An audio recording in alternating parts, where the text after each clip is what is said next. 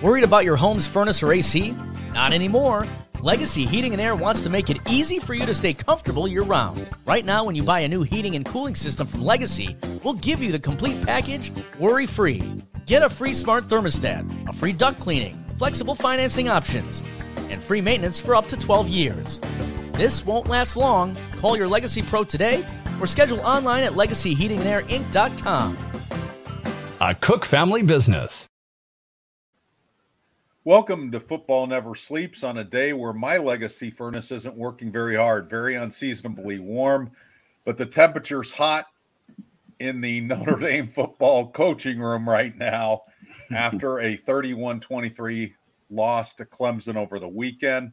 My name is Eric Hansen. The guy in the square next to me is Tyler James, and this is Football Never Sleeps, the weekly Notre Dame football talk show, aspiring to be viral and hopefully not raising your temperatures tonight, but we're going to talk about a lot of the topics concerning Notre Dame football. We take your questions, so start filling in the question queue, and I'm going to have Tyler take you through the particulars about bells to ring and likes to do and all that stuff.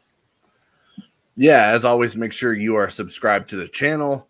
Make sure you hit the like button, comments during the show, and questions.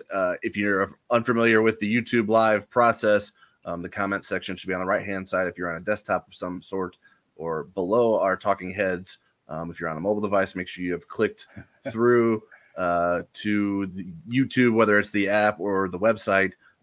If you are embedded on an embedded version somewhere on social media or on InsideNDSports.com, because you won't be able to comment in those places. And once you comment through YouTube, then I can see them on our little dashboard that we have set up through the system we use. So we appreciate that. We already have some questions in from Jerry McClurg, an Irish fan. And Irish fan asked an important one off the top here, Eric. Are the Caddyshack rules in effect?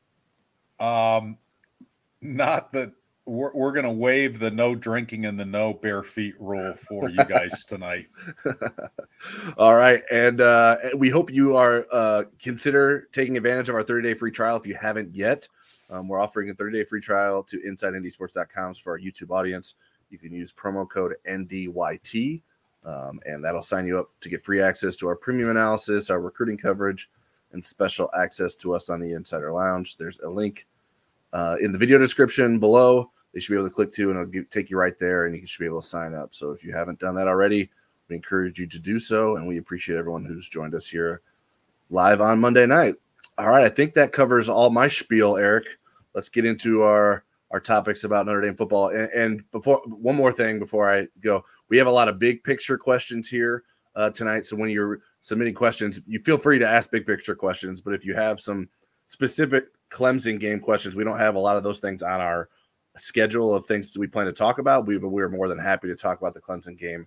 We're going to lean on our viewers to give us the Clemson side of things if they have specific things they'd like to know about Saturday's game. Okay, so Notre Dame rolls into its second bye week of the season with a 7-3 record. They are ranked 22nd in the latest AP and coaches polls. The college football playoff rankings, the second set of them, comes out Tuesday night at 7 o'clock on ESPN. Those are no longer relevant for Notre Dame. They determine the playoff field and the New Year's Six bowls. Notre Dame is no longer in play for the New Year's Six. The high end of the non-New Year's Six bowls that they could end up in would be the ReliaQuest Bowl, which is January 1st in Tampa, Florida. It's the old Outback Bowl, if you're maybe more familiar with that name. They would play an SEC team, and yes, LSU and Brian Kelly would be a possibility there. So the first big picture question, I'm going to start with you, Tyler, is what should Marcus Freeman's top priorities be this week during this bye week? Big picture, focusing on Wake and Stanford, the two remaining regular season opponents, or both? I think it's both, but with a greater focus on Wake Forest and Stanford because he needs to win those games. Those games can't be overlooked. We know that Notre Dame has the capability of losing games it probably shouldn't. under the Marcus Freeman regime. And so you can't take those games for granted. I think you can build during the bye week into those games with things that can help you both in those games and in the future. But I think the priority has to be to winning these regular season games. You can't like the big picture for Notre Dame doesn't become like brighter by losing 4 regular season games in consecutive seasons to start the Marcus Freeman era. Like that's not going to help anything. So I think you maybe build towards the future a little bit more in bowl prep. You can play guys in these games that can help you win now and then. I think in terms of what can you do to help look towards the future, maybe evaluate the portal market. I think Marcus Freeman indicated before that they were going to have a discussion about what to do with the quarterback position as it relates to the transfer portal during the second bye week. Maybe it wouldn't hurt to watch a lot of other offenses play football, see what else is happening across college football that can be implemented in Notre Dame's offense. So those would be, that's where I think the focus should be. What do you think, Eric? I would say primarily on things that will help you finish the regular season and the bowl game strong, getting the fixes, as many fixes as you can. But you're right, there are some things that aren't going to wait too long as far as big picture things. I do think that you mentioned the portal quarterback question. I think really at all positions, and Notre Dame's pretty good at monitoring this throughout the season. And quarterback isn't the only position where they really need to take a good look at. But the portal opens on December 4th. I mean, that's coming up quickly. And if you don't have a really good plan and have vetted a lot of the players that you might be interested in, then you are really going to be behind the 8 ball and not the magic 8 ball because there's competition for these. You also want to turn these around as quickly as you can. You want to get guys in for visits and so forth.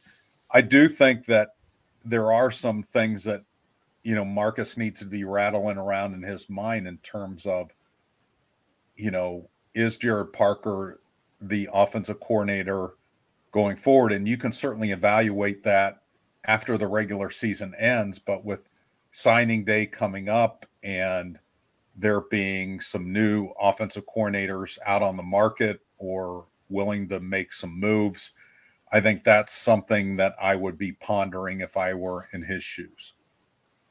So, offensive coordinators in the market, so you think you should look into Brian Ferentz? Is that what we're talking about? I'll tell you what, that's the one thing that anybody in the country, I think, can kind of point to and say, well, at least we're not Iowa. I was following, the scoreboard with other games because I vote in a poll. And I thought, could the Northwestern and Iowa be the first game in this season to go 0-0 in regulation and then maybe win in overtime, like the third overtime 2-0. That was kind of what I was rooting for. But Iowa had this burst of offense and won 10-7 in regulation. So with a last second field goal, but there are other teams with third world problems, and but I do think, in all seriousness, that the Jared Parker question needs to be something that Marcus starts to ponder at this point.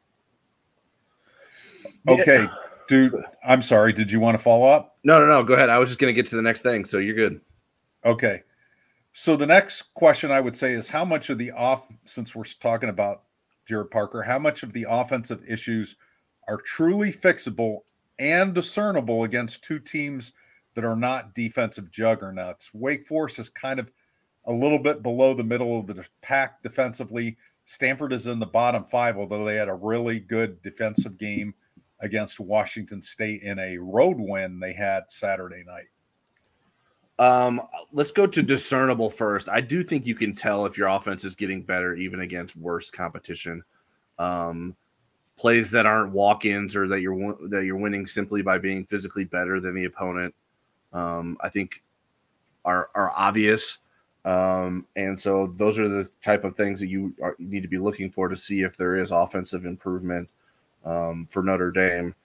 In terms of like being fixable, I think to me it's more there's going to be improvements rather than fixes. I don't know if that maybe that's splitting hairs there, but I mean in terms of fixing the offense for the long term, I mean you're going to have a new quarterback next season. So how are you going to be able to judge what Sam Hartman does for this offense and compare it to whatever the next quarterback is going to do? But as for this season, like you're not getting better receivers, right? I mean, maybe Jaden Thomas can finally be healthy enough at some point, but I don't know how you can bank on that. That hasn't been true for more than a month now. And you sort of have what you have. And can you get better out of those guys? Can you figure out ways to put those guys in better positions? Can you get Sam Hartman to make the decisions that need to be made? I think especially in this Clemson game, there are plenty of examples of him not making the right decisions. And then even sometimes when he did, not throwing the ball accurately. And the margin for error with Notre Dame's offense is so slim right now that when he does make some of those mistakes, he being Sam Hartman, that everything sort of goes awry because Notre Dame just isn't good enough to overcome some mistakes offensively right now. Okay. Do we want to take any questions from the peanut gallery yet, or just keep moving on these big picture ones right now? We can get to some of these. Jerry McClurg was the first one. Notre Dame needs an offensive coordinator with a few years experience. Will ND be willing to spend the money to get a good one? You guys are good therapy for Notre Dame fans wandering in the wilderness. I appreciate that. If there is a change made, I think Notre Dame certainly would be willing to pay for the offensive coordinator. And I think where Jerry, I'm reading your mind, Jerry. The reason why I think you're probably wondering that is we still go back to the whole buyout with the Utah offensive coordinator, Andy Ludwig, and the whole hiccup with that experience, him being in a hockey game, then him not taking the job. Did they get hung up on the buyout? And then there were a lot of versions of that story. That Marcus Freeman's version was that Andy Ludwig went back to Utah and said, I want to stay here.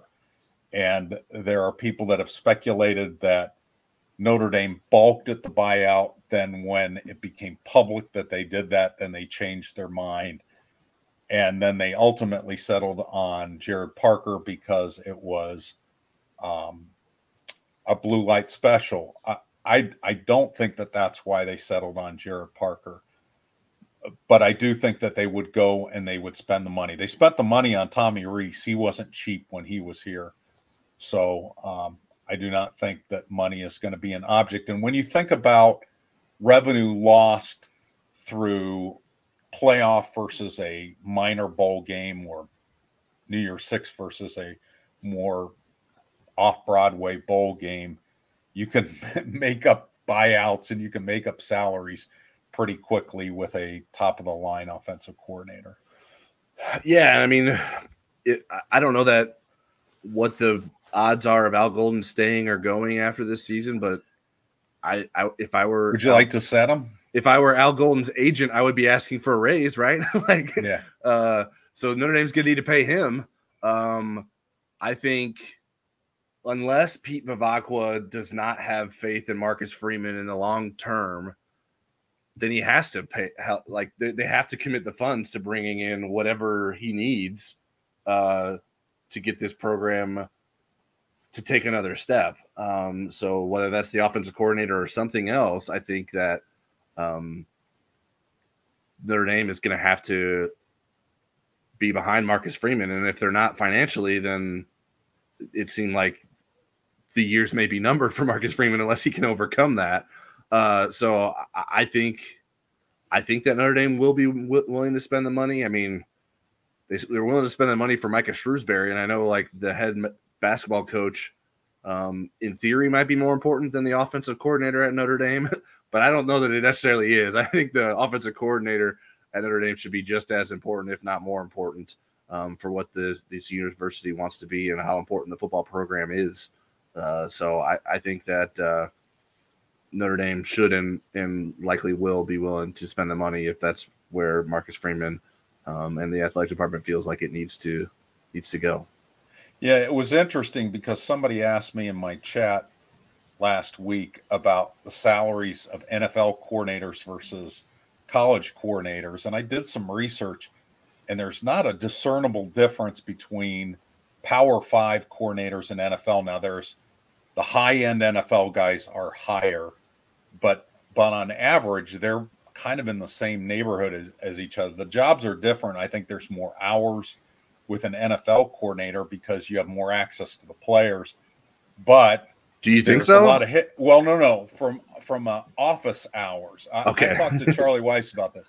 But then when you throw in recruiting, it swings the other way. Right. So it's how you're spending your time. Mm-hmm. But Charlie Weiss told me that he, as an NFL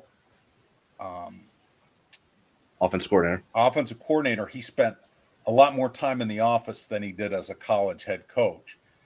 But the recruiting is a whole different thing, and a lot of guys don't like recruiting, and some guys love it. And recruiting is year round. It's not just an in-season thing. Right. Whereas I think your office hours are probably shorter in the off season.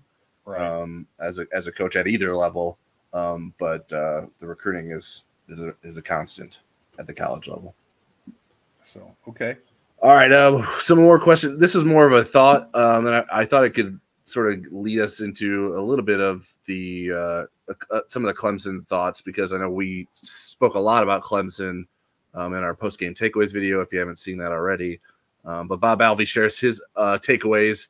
Bob says he's in the minority watching the game from Death Valley, thought the play calling wasn't that bad. Other than the punt fest and series, Sam Hartman missed a touchdown throw, horrible quarterback reads, interior offensive line, and running back pass pro. Well, here's what I would say to you, Bob. I think that an average offensive coordinator is not going to solve some of the things that you just pointed out. I think an elite offensive coordinator helps scheme quarterback or helps scheme wide receivers open. He helps the quarterback's confidence. He does some things to camouflage the weaknesses, and he finds the strengths in his own team, and he finds the cracks in the other team, and he's able to make adjustments. I think one thing that Tyler tweeted out on Saturday or Sunday was a quote about Jared Parker kind of embracing more play action passes. And this seemed like a perfect game to do that, with the running game actually doing some things where you could freeze some linebackers. And how many play action passes did we see in that game, Tyler? Against Clemson, I believe it was just 2. Right. So 2. So again, I respect you watching the game there live, Bob, and your thoughts, but it's not just about, oh, that was a bad play. It's about, again, making 2 and 2 equal 5 or 6 sometimes when you need to. And I think that's what really, really good coordinators are able to do. I got a chance Saturday night, again, waiting to cast my vote for the Super 16 poll, and watching some of the other offenses, and they all made Notre Dame's offense look pretty pedestrian. Mm-hmm. I mean, like, Arizona is not a team that you think of as a real dynamic offensive program, and they're playing a backup quarterback right now who was like a 2 or 3 star coming out of high school, and you just go, wow, this guy is something. And I think, Sam Hartman's losing some confidence in the way the offense is designed and the way that receivers aren't getting open and so forth. And I do think it reflects on the offensive coordinator. Now, could he have played better? Absolutely. Could the receivers have played better? Absolutely. Could the line have blocked better? But I think it starts with leadership, and I think it starts with the offensive coordinator's leadership. Yeah, and Jed Fish at Arizona has lots of offensive experience, but that hasn't necessarily shown itself until it's sort of at least showing that evolution at Arizona this season. As it relates to the Clemson game, in my rewatch, I've come like, I still think that Jared Parker didn't do a great job. I thought Sam Hartman played worse upon review than I thought live. I think he was just making poor decisions and not. I mean, sometimes just getting rid of the ball. I think it's the first play of the third series. He just sort of checks it deep to Jaden Greathouse when it was obvious that Jaden Greathouse wasn't open, and he's not really pressured. And Rico Flores is just crossing over the middle of the field wide open. It's like, what's the hurry on first down to throw that ball away like that? And so he himself mentioned the Rico Flores miss on the I think it was second down. It was third down on the goal line, and third and goal from the 5. And he rolls right. The design of the play is throw right now to Rico Flores, and he's open, but he doesn't throw it to him. And then he waits and sees Jaden Greathouse open and then overthrows him.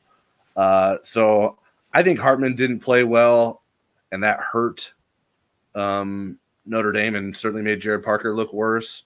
Notre Dame wasn't good on third downs, but there's a third down example like, hey, the play's drawn up for you, make the play. Even the third down, I think it led to Notre Dame's second field goal, where the pass is batted down by Xavier Thomas. It's a clear sort of almost a screen. Like there's 3 receivers coming across from right to left to make sure no one's going to be able to catch Jabron Pink escaping to the right. And for some reason, Blake Fisher is blocking Xavier Thomas at the start, and then he comes off Thomas because there's a blitzing linebacker inside. He's like, so he must have thought, well, that's a bigger threat. But honestly, Thomas is the bigger threat to deflect the pass because it's going one place and it's right where Thomas is. So if he's blocking Thomas in that instance, he's probably not going to get his hand up in the same way where he's able to get it up when Fisher had left him. So I don't know if that's Blake's fault, if that's Sam's fault. Sam needs to do something there, but the play is drawn up to work. It just didn't work. So the biggest criticism I have is like, how do you have so much success with Audric Estime in the first quarter running the football and that not lead to other better things for your offense? Even if it's not Audric Estime himself running the football, how does that not lead to better opportunities in the passing game? And there was no evolution of the offense at that point. Clearly Clemson adjusted in some way to stop Audric Estime, and Notre Dame didn't have an answer for it. So much to a point where they sort of abandoned Audric Estime in the second half. I think he had 3 carries in the second half. So that doesn't make a lot of sense to me. The play action thing in the second half, I guess I could understand. Like, first of all, down 8 points, like that's not a big enough deficit to abandon play action, but I don't know you're abandoning it because it is not a staple of Notre Dame's offense. They didn't do it against Pitt either. They did one great play action pass from under center. It was a fake toss, and then Rico Flores was wide open for like 60 yards. I don't know why that can't be a once a series play for Notre Dame when you run the ball effectively. And even if you're not, the defense is clearly lining up to stop the run. If you make them think you're running it, you're probably going to open some things up in the passing game. And that is frustrating. And I don't really the only explanation I could buy in the second half would be the field position hurt them. Like, it's harder to run play action if you're playing from within your own 10-yard line. You're afraid that a long drawn-out play can end up in a sack and a safety, so maybe that is some of the concern there. But there's plenty of game before that that Notre Dame should have had opportunities to run some play action and didn't, and I'm not sure why that's not working. Is Sam Hartman just not good at it? How could they not get him better at it by this point? I think there's lots of questions there. So I do take Bob at his word for some of those. Like, I think there was more execution problems within the game than I thought, having watched it live. One thing that doesn't help Parker fairly or unfairly is the juxtaposition of this, that last year against Clemson, Sam Hartman threw for 6 touchdowns with a worse offensive line, with a worse running game to complement him, against a better overall Clemson team, but not a better Clemson defense. This defense is actually statistically better than last year's 11-3 team, but overall that was a better Clemson team. And those are things that, you know, fans look at and say, well, wait, 6 touchdowns versus 0 touchdown passes. And that's a difficult thing to reconcile. Yeah. And Clemson was missing starters from this right. defense this game. You see the injury announcements, like, man, Clemson's missing some important guys there on defense, and it did not seem to matter at all. I appreciate this burn here from the A stack. Football never sleeps. The ND offense begs to differ. I thought that was pretty clever. Let's go to Ed Coquillard. Irish fans need to take a deep breath. I've read where Marcus Freeman is second most successful new ND coach in modern times. Look at Texas A&M, Florida, and Arkansas with inexperienced newbies. He'll figure it out. With experienced newbies. Experienced newbies. Sorry. Yeah. Right. So I think we'll get into this in a little bit more depth. I am encouraged that Marcus Freeman is going to figure it out. And yes, Texas A&M, wow, what a mess.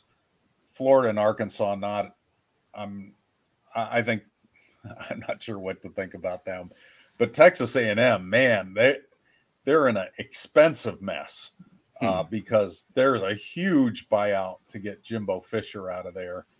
And I think Carter Carls mentioned this is the fifth 4-loss or more season out of 6 since he's been there. So let's you mentioned the Marcus Freeman thing, and I'll just bring up the question that we have down here because I think this sort of gets at it with Ed's question, and you want to discuss what is Marcus Freeman doing right that gives you or us confidence that year 3 will be better and that a building process will continue to take place for Notre Dame. I'll start with that. Like I need to be sold on what the vision for the offense is, like, because I think that's what matters the most in terms of like having confidence in where things are heading moving forward for Marcus Freeman. Whether or not that we're going to get that answer in the next 3 weeks or not, probably unlikely. But I just think Marcus Freeman is too competitive to be fine with how things are going with the offense. So I don't know what the solution is. Other than obviously the suggested one by many that Jared Parker needs to be replaced. But if that's not it, what can Notre Dame do there? I think there's recruiting talent that is showing up on the field that gives me confidence in Marcus Freeman. And on offense, there is young talent. I think the problem is that Jaden Greathouse and Rico Flores are asked to be star receivers for Notre Dame rather than complimentary receivers as freshmen, which I don't think they were ready to be quite that. So that's the biggest issue is the wide receiver position, I think, with the offense, and then sort of the game plan to sort of have better packages and plans to make, if you have a deficiency, like have better ways to get around it or different things that can help you make up for what your roster deficiencies may be. Okay, so do you want me to answer that question? Yeah. Go ahead. Okay. So I think the number one thing that Marcus has going for him is he has a system to recruit, and he has a system to combat negative recruiting against Notre Dame's high academic standards. He says 4 for 40, embrace the bumpy road. He doesn't try to camouflage it and hide the weather when players come. He has a pretty good philosophy. He has a good way to coexist with NIL, I think. And this kind of gets into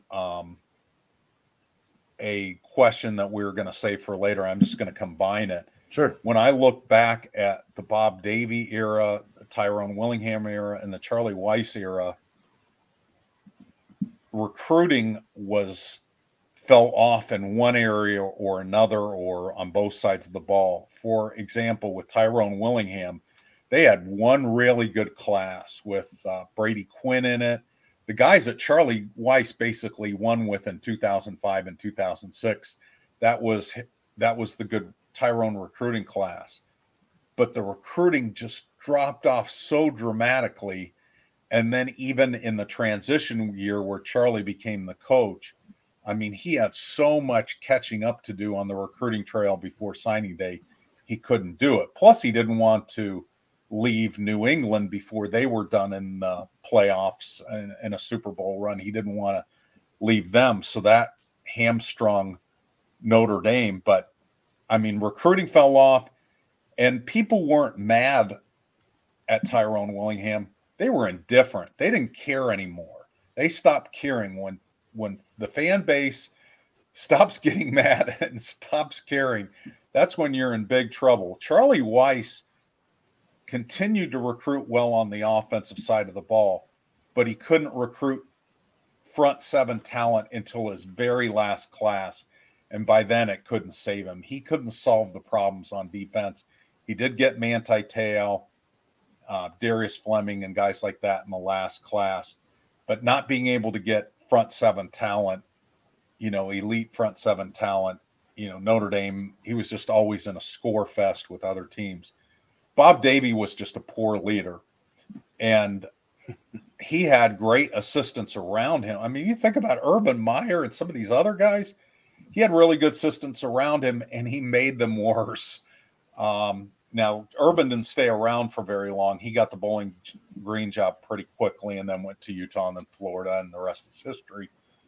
But, he had inherited a very good staff, but he just was a very poor leader, always making excuses. I don't hear Marcus Freeman. I mean, Bob Davie one time in a press conference stood up and said, we need to play more directional schools. Our schedule's too hard. That was his way of solving his losing ways. So there's a lot that I admire about Marcus, and some of the harder things that he gets right.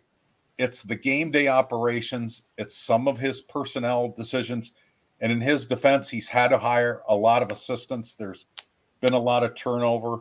I also think one thing that's hurt Marcus is there were so much institutional knowledge that walked out the door.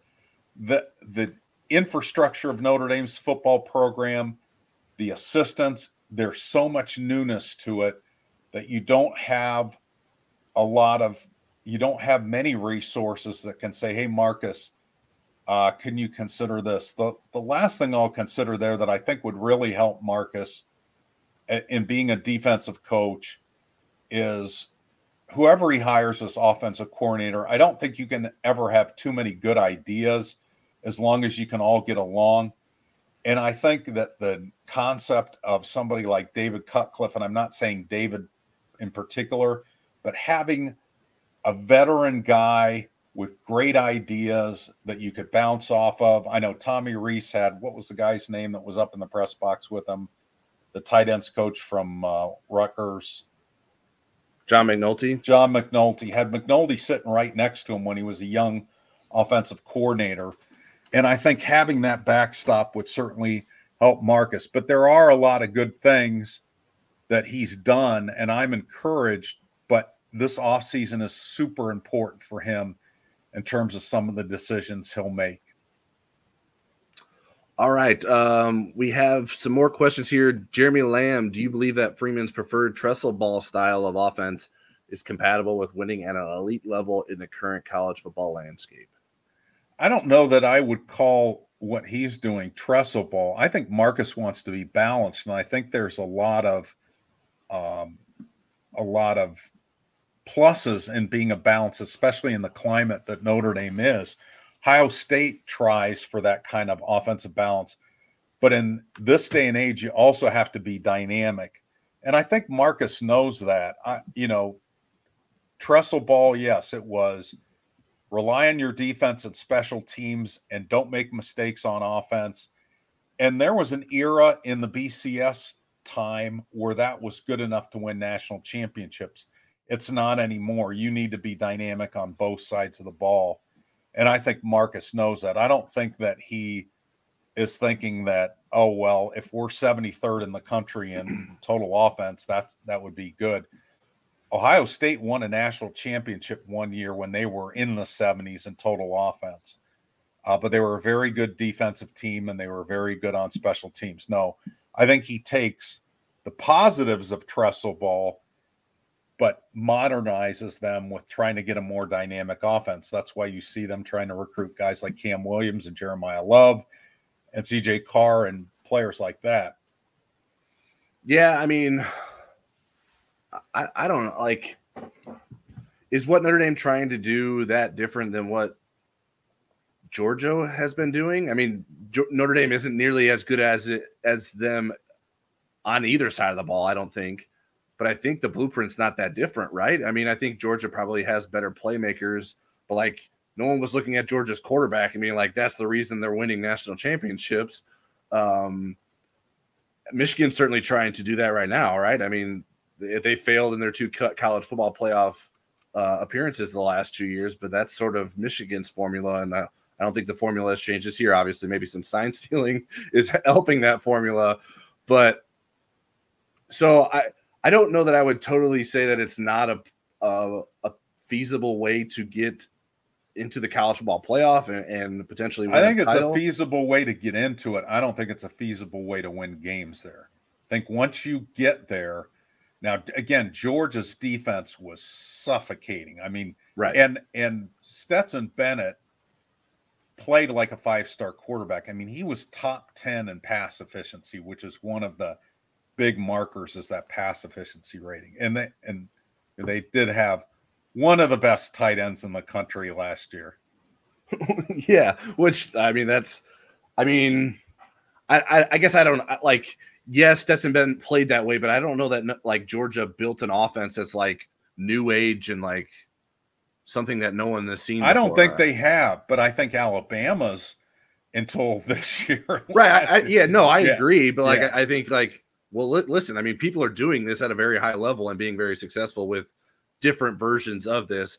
But also, like, I think I always felt when folks started to say like Tressel ball and related Marcus Freeman to Jim Tressel, just because he uses him and is close to Jim Tressel, like I felt like it was sort of unfair to sort of like make Marcus Freeman into like Jim Tressel version 2.0. But I understand why people continue to bring that back up, because the results are sort of mirroring that, in that the offense just sort of looks like this thing that is like, hey, let's just protect the football. And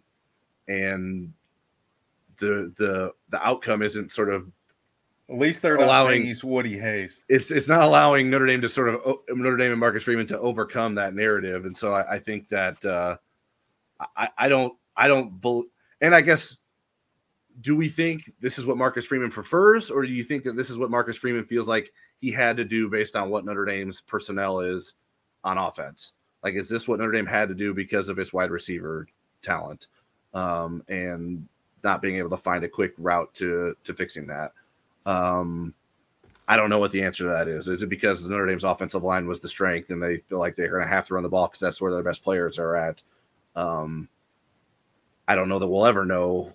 I mean, that's the problem with hiring a first-time head coach. You don't know if what he would do with different circumstances, because this is the only circumstance that's been presented to him. The thing about it is, Tyler, I mean, college football is still different than pro football. And when you look at the teams that are winning national championships, rush offense is still one of the check marks almost every one of them have. So they can do both. I mean, you look at the Alabama team that Notre Dame played in the playoff in 2020. Mac Jones was the number one quarterback, I think, in the country in pass efficiency, but they had an incredible running back. They had a Heisman Trophy winner at wide receiver. They had an incredible offensive line.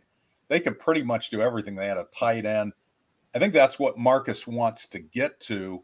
He's got to take some intermediate steps. I think had Tommy Rees stayed, he would have moved a little bit more in that direction if he could recruit wide receivers to fill those spots.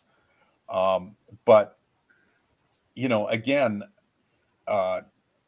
that's one of the reasons I think the wide receiver position is going to be really interesting this offseason. How much improvement can you expect from the existing roster, and how much do you need to dip into the portal? Because you're bringing in 3 more receivers. The only person with expiring eligibility is Matt Salerno. And then do you need to go get a field outside receiver, if you can, that's elite, to kind of change the whole complexion of your offense? You go get somebody that's, you know, what was the Michigan State receiver that went down to Florida State? Was it Keon Clark? Keon Coleman. Get somebody like that. Now, can Notre Dame attract somebody like that? But that would change your whole offense. It would make everybody better. Mm-hmm. But then you'd have 13 receivers. Question from Timothy Holland. Save the early cupcake opponents. Do you think the Sam Hartman era at Notre Dame has been a failure? His play has been about the same as Drew Pine last year in the big games, and that's with more talent on offense. I wouldn't say it's a failure if you're calling Sam Hartman a failure. I think Notre Dame will, when we look back, will have benefited from Sam Hartman having been here, if nothing else, from helping Kenny Minchin and Steve Angeli being better. But had Drew Pine been playing in this schedule, I don't think Notre Dame would even have the 7 wins that it does have. I don't think they win the Duke game, for instance. And I'm sure there's others that maybe not the NC State game either. So no, I don't think that's a proper reflection. But I think how I would frame it is Notre Dame has squandered to a certain extent Sam Hartman's presence, a 6th-year quarterback with lots of experience that can play chess at the line of scrimmage, and they haven't taken full advantage of what he does do well.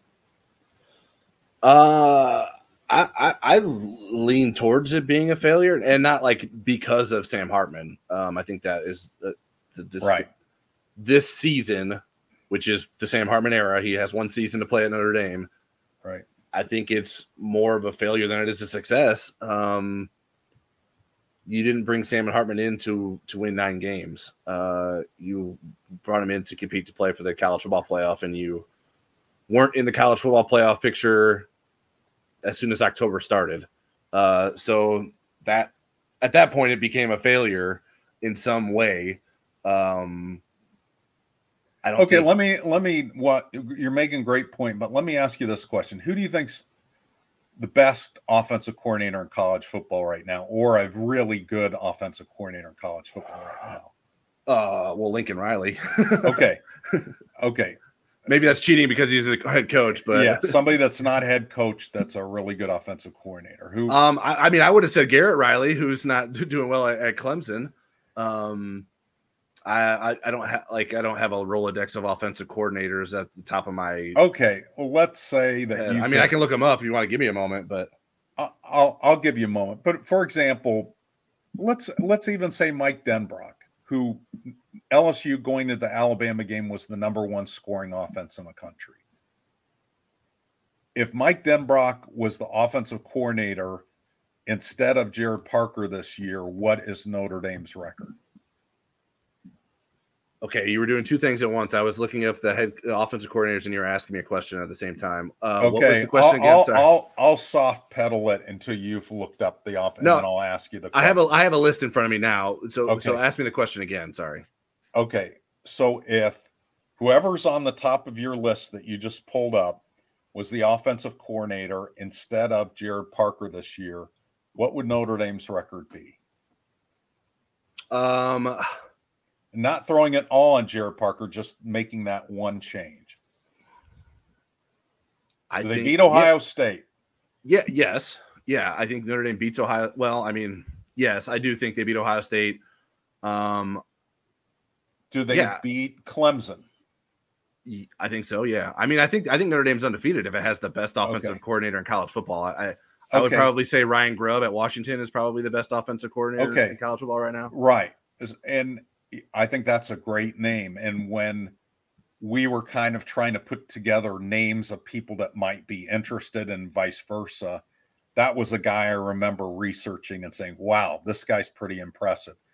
So if he was the offensive coordinator at Notre Dame, so going forward, doesn't Notre Dame's program deserve somebody like that if you can bring him in? Yes, and I think it's worth mentioning the reporting around Ryan Grubb was that he wasn't even willing to take the Alabama offensive coordinator job. Correct. So we're not saying that this was the reality of what was going to happen this offseason. Right. It's just a fun hypothetical, but a hypothetical where I'm trying to make a point about. So how does this relate to? How does this relate to the Sam Hartman era being a failure or not? Do you just think that it was a failure before it even started? correct. Okay. That it was doomed to have this ending before it started, that it could have been different. Gotcha. Yeah. Sorry. I wasn't able to follow everything at the same time there. And that was a bad job by me of having no offensive coordinators at the top of my head. That's why I have my my coffee cup here, because the caffeine helps me. And it's my Pete Chiavarelli mug that he gave me. It's Pete Chiavarelli lifting up Ara Parsegian. All right. Yeah, so I mean, getting back to Timothy's question, like I think it would be considered a failure because like this is not what Sam Hartman came here to do. This is not what Notre Dame was hoping for when it brought in Sam Hartman. I would say it's more of a failure than a success this past season. I would take issue with comparing Sam Hartman to Drew Pine. I think that's not necessarily accurate or true or fair. And I think saying that this year's offense has more talent than last year's offense, I don't know that that's necessarily that much true. Is it really that true? Like you don't have a better offensive player than Michael Mayer last year, right? And Joe Alt was on last year's team too. So yeah. I don't know that you could make Audric Estime is a better version of himself than he was last year, but I think Logan Diggs is better than any of Notre Dame's backup running backs too. So, all right. End rant. Bob Alvey asked, does Marcus Freeman give any reason why this team plays poorly for true road games? Played poorly at NC State before the rain delay, played worse at Duke, worse at Louisville, and poorly at Clemson. It's a really good observation, Bob. And he's been asked about that. I think that might have been one of the 3 questions he was able to be asked Saturday. It was a short press conference. I think that my recollection of what his responses have been to this, because I know Pete Sampson's hit this angle pretty hard in press conferences and stuff, is he kind of goes to, well, we have to figure out why. But I do think there have been different reasons. And I think, for example, the Duke game, there was a communication piece that was really missing in that game. And I think that's another example of institutional knowledge. If you had maybe more people that have been around the program and been in those games before, because again, when Wake Forest played Duke there, I think there were 17,000 people in that stadium. It's much different when it's the game of the year and people are screaming every second of their existence there. But this has been a team that has been markedly worse on the road. Tyler, I'll let you jump in there. Yeah, and in our pregame sort of discussions about the game, it's like I have some pause that Notre Dame's offense hasn't played well on the road, and more their offense than their defense. I mean, I think the defense didn't play great against Clemson, but the defense played well enough for Notre Dame to win the game. And so I think I don't know why that is. I mean, I think it's generally harder to play offense on the road. I think that's not – I don't know that that's specific to Notre Dame, but they have to do a better job of figuring out how to combat that and be on the same page offensively and not get shaken. It seems like too many times the offense gets shaken up on the road where they sort of lose their confidence and haven't been able to get that back. And that was something I would have not have – that might be the biggest surprise, is that I would not have expected an offense led by Sam Hartman, who has so much experience, to look so unconfident, so like uncertain of what it can do in big moments on the road. And I feel like that's what Notre Dame's offense has been this season. All right, we got plenty more questions. I'll keep them coming, Eric. Keep them coming, and then we can get to ours in a lightning round at the end if we have time. All right. Brendan McCarthy, did you feel disturbed going huddle offense with 2:30 to go on our own 20? I was probably more mad about other things at that point. I think the announcers did mention it, that there didn't seem to be enough of a sense of urgency, but it seemed like whether they were huddling or not. But yeah, it did seem like, and there's been times where Notre Dame's gone tempo and it seems to be a good thing. So Yeah. I'm not sure why there was a resistance, but I do remember the television announcers mentioning that, and they were befuddled by it. So you were not the only one, Brendan McCarthy.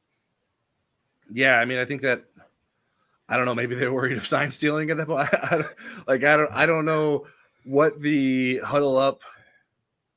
What would have been the reason to do that in that situation? I think there was probably plenty of time for Notre Dame to actually score, and maybe Notre Dame didn't want to score too fast. But it's hard to say that when they haven't scored all half. Like, you know what I mean? I mean, they scored once from the 2-yard line. Notre Dame's offense should not get credit for that.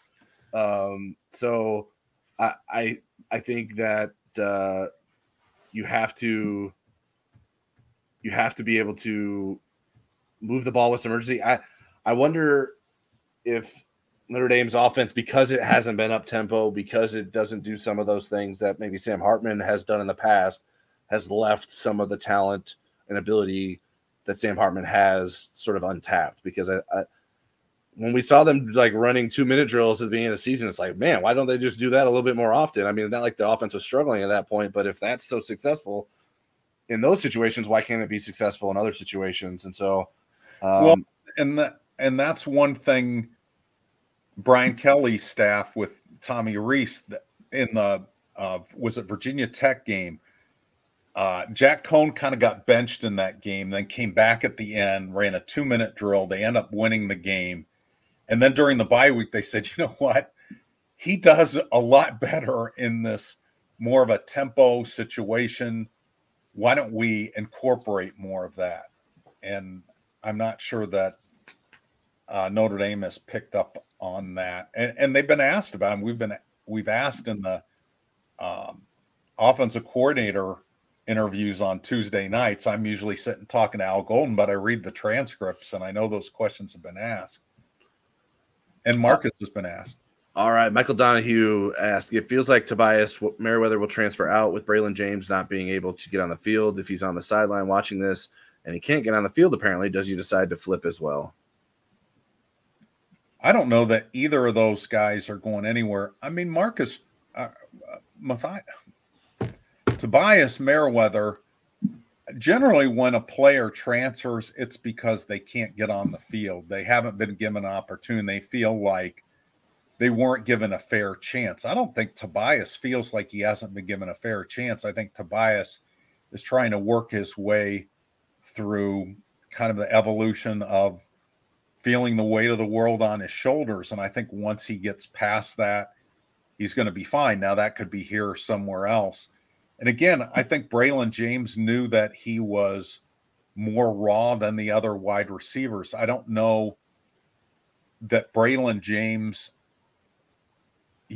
being inexperienced is really going to help Notre Dame out of this better than the other options that they have. I think, I would take a healthy Jaden Thomas over a Braylon James with a lot of reps any day. So, I mean, and you can't worry about it, especially in this, you're trying to get your offense better. You can't worry about Braylon James transferring. If he does, then you move on with the 3 freshmen that are coming in and you go to the portal. I mean, you can't just play somebody because they were highly rated and yet not ready to play. Yeah, I think, I mean, I'm never surprised by transfers in the portal era, so I can't say I would be surprised by either of them deciding to leave. I think Braylon James came to Notre Dame with a big influence of Chancey Stuckey. So if Chancey Stuckey weren't at Notre Dame, maybe that would change. But I think Braylon James understands the vision there and the plan for him. And he's got good raw talent. Right. He there's potential there for down the road. Yeah. As for Tobias, like I mean, if he wants to transfer, that's his decision. I think there needs to be some inward reflection with Tobias Merriweather and what he needs to do to get better, because he's been given a lot of opportunities on the playing field this season and it hasn't come through with production. And so I can understand being dissatisfied with the outcome this year, but I think you have to make a hard decision on whether or not what and how much ownership you take in it playing out the way it did. Ron Robert asked, do you think a one-year portal quarterback is worth the possible loss of existing quarterbacks and CJ Carr with this offensive coordinator? I don't think you would lose CJ Carr. I think you would the risk is with Angeli or Minchie or both of them. And it depends which portal quarterback it is. If your aim as a program is to make 2024 a transition year to build toward 2025, then I think all options are on the table. But in the first year of the 12-team playoff, if your aim is to be a team that's in that, given the fact you open at Texas A&M, then you have a lot of softness, and then you have a pretty difficult November schedule on paper. I think you go after the best portal quarterback you can, and if you can get somebody like a Michael Pratt, then that's the direction you go, and then you build toward then being a developing program of quarterbacks in 2025 and beyond. Yeah, I think you have to go for the portal because I would look at like Ohio State as an example. I think some people might think Kyle McCord is holding Ohio State back, like Ohio State isn't necessarily reaching its potential because of him. And they opted to go with the quarterback within their system rather than bring a portal quarterback in. But Ohio State's still in the thick of it now, and it can still get to where it wants to go if he continues to develop and plays to that level. But what Kyle McCord has at Ohio State are extremely dynamic receivers, and the best receivers. Notre Dame doesn't have that. So like, I even like comparing Steve Angeli to Kyle McCord would be incredibly generous to Steve Angeli, in my opinion. So that's why, like, I don't think you can rely on Steve Angeli or CJ Carr next season or Kenny Minchie next season. I don't know that you can go into next season relying on that because Notre Dame doesn't have the pieces around that quarterback that can get you to where you want to go. I think if Notre Dame brings a portal quarterback in, the worst case scenario is Steve Angeli leaves. I would be surprised if Kenny Minchie left or CJ Carr changed his mind. Like CJ Carr has already been through 2 offensive coordinators in the time he's been committed to Notre Dame. He's not coming to Notre Dame because of Jared Parker. So like Ron Robert threw the offensive coordinator in at the end. I don't know that there's any correlation between those two. Like I think those are separate things that we're talking about here, but I don't know that will influence any changes at the quarterback position either. All right. Michael McFadden says Marcus Freeman blames turnovers, no first in the last 6 possessions. 6 times 7 equals 42 potential points was the issue. Marcus Freeman has lost the team, knowingly playing 10, and now cannot motivate them to play hard for him. Serious observation here. I'm not sure that I can decode that, so I'm going to let you take that, Tyler. Yeah, I don't know that this is probably one that I needed to read closer before. Michael, we were very generous with letting you drink and have bare feet tonight. Yeah, I mean, the turnovers don't help. I think that sort of speaks to the lack of confidence that Marcus Freeman has in the offense to go out and score.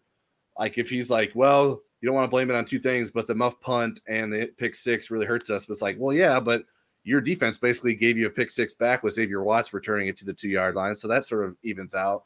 The muff punt cost you 3 points. So like, I don't know that Notre Dame lost the game solely because of that. Notre Dame could have won this game with its poor offensive performance if those things didn't happen, but that shouldn't be what you're aiming for. Like you should be aiming for better offense.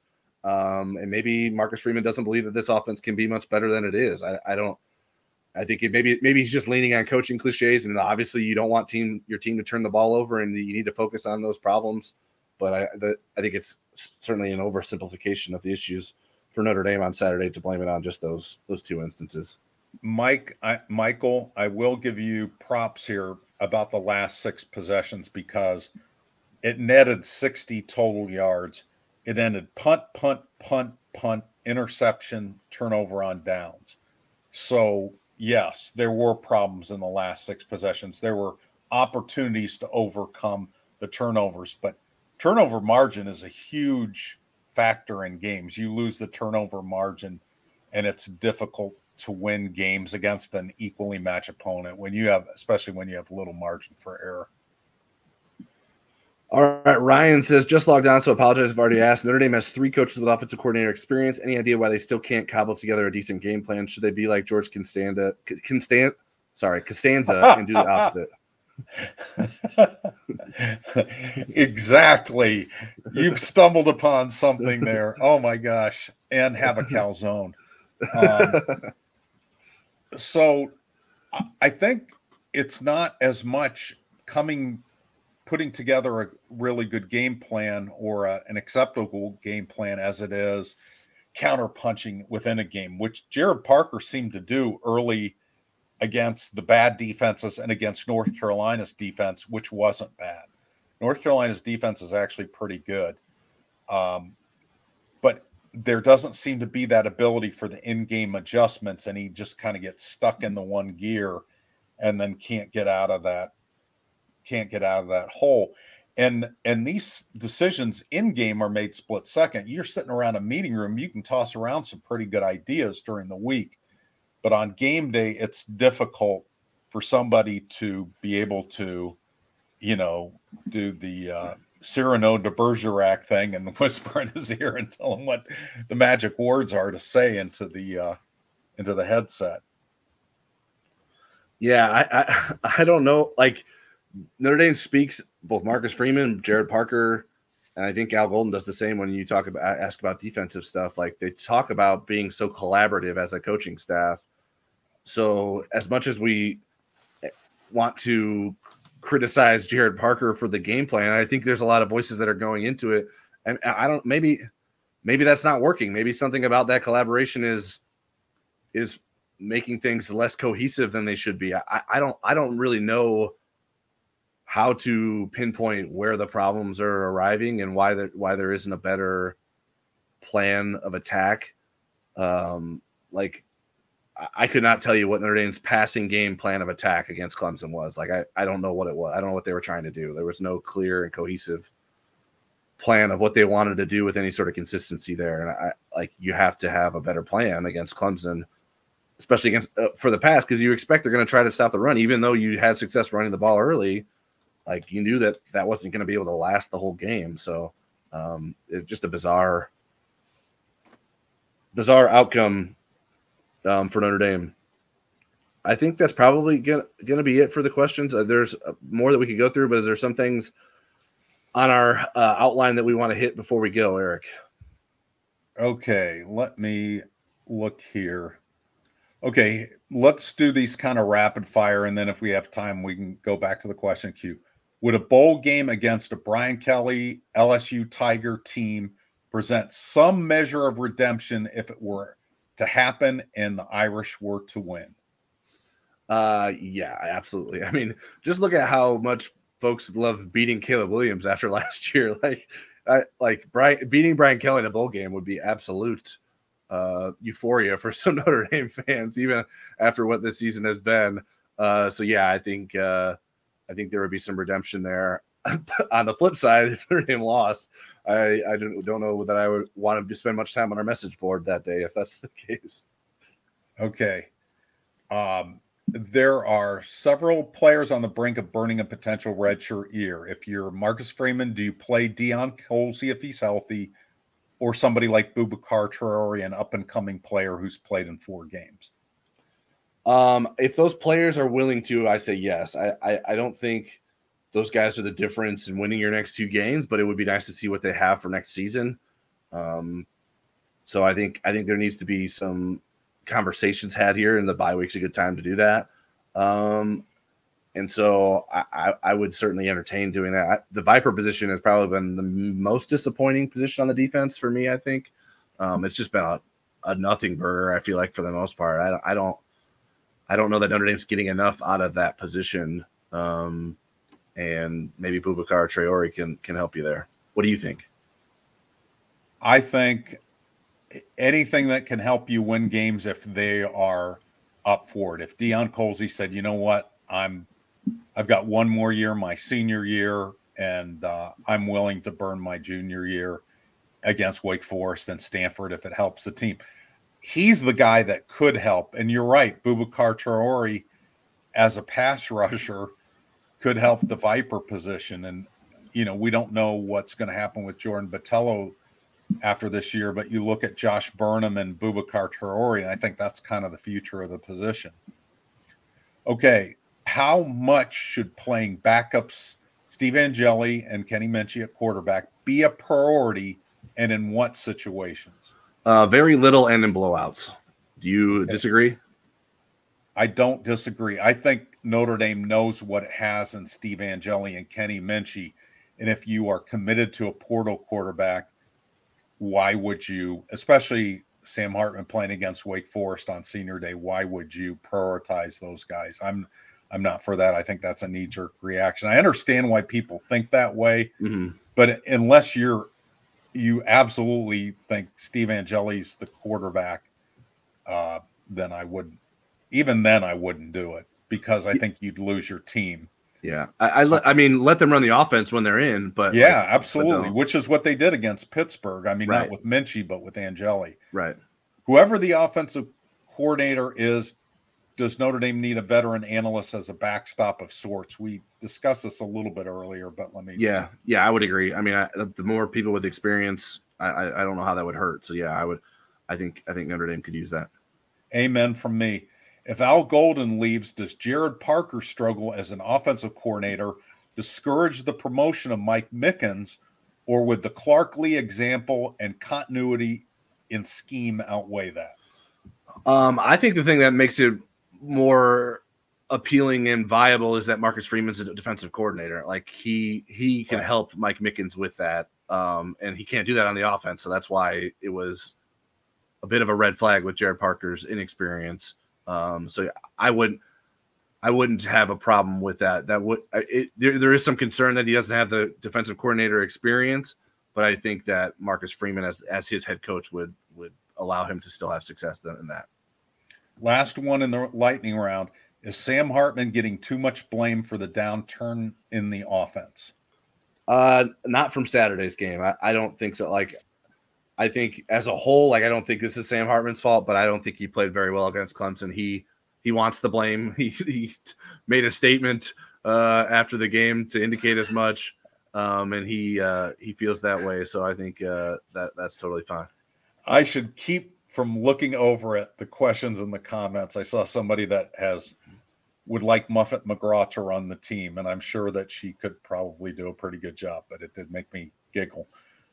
Do we want to take any more questions, or do we want to take a final? I don't think there's anything else that necessarily we need to circle back to. I think I've tried to get to all the ones that made sense. There was a lot of rapid fire there in the game. We can get this one. Eric Swope just threw in. Wonder if Hartman steps away after Wake Forest.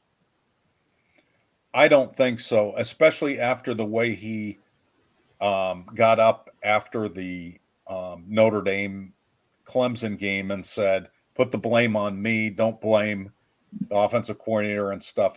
I don't think he's a guy that's going to bail on his teammates. I could be wrong, but I haven't seen a hint of that from him. Yeah.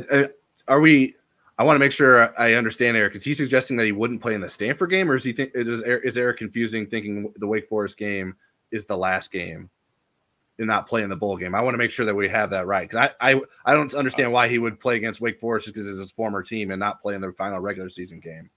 I could see him sitting out the bowl game, but I can't see him sitting out the last regular season game at Stanford. In either case, I think Sam Hartman would play. I think if we got down to the, Tony the Tiger Bowl or whatever it is, then maybe none of them show up for that. But but I think Hartman stays with this team to the end. All right.